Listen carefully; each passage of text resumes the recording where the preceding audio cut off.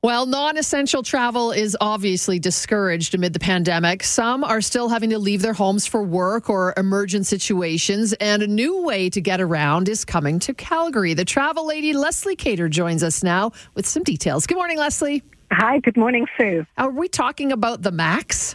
We are indeed. It's been a long journey, but on Thursday, there will be a flight into Calgary from Toronto on the MAX. Do we want to fly on the MAX? I think should be the next question. Well, there's a lot of people out there who don't, and whether they were personally affected by one of those dreadful crashes or whether they're just nervous flyers, there are some people there who say, there's no way I'm getting on that plane.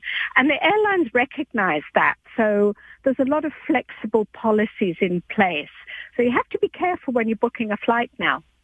Leslie, I'm wondering, as a traveler, when I get the chance again in the future, I've never checked what type of an airplane, I'm getting on. I look for the best deal, the best price, and, the best time to get out of town and when I'm going to be landing at my destination. But do you think that a lot of travelers do know what type of an aircraft they're getting on, or is this going to be one of those things that now people are going to be paying attention to? Well, I think if you're one of those people who are nervous about this situation, you're going to be paying a lot of attention to the type of aircraft. And I noticed on the booking screen when you go through this, and it always gives you, whether it's the Dreamliner or which kind of aircraft. With the MAX, it's actually got a link to another page on their website where you can go in and you can read all about their policies and what's been done and the exhaustive testing that's happened on this aircraft. So they're giving a lot of information out there, but I think people have to be aware of the fact, a couple of things. First of all, this super flexible policy cannot last forever. Mm-hmm. I mean, clearly it's disruptive and the airlines have lost enough money already. And the second thing is the MAX has been probably one of the most audited, checked over, talked about aircraft ever.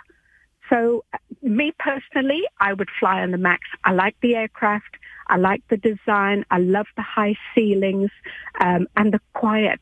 If you're the kind of person who has to wear noise-canceling earphones, you'll like the MAX because it's a very quiet aircraft.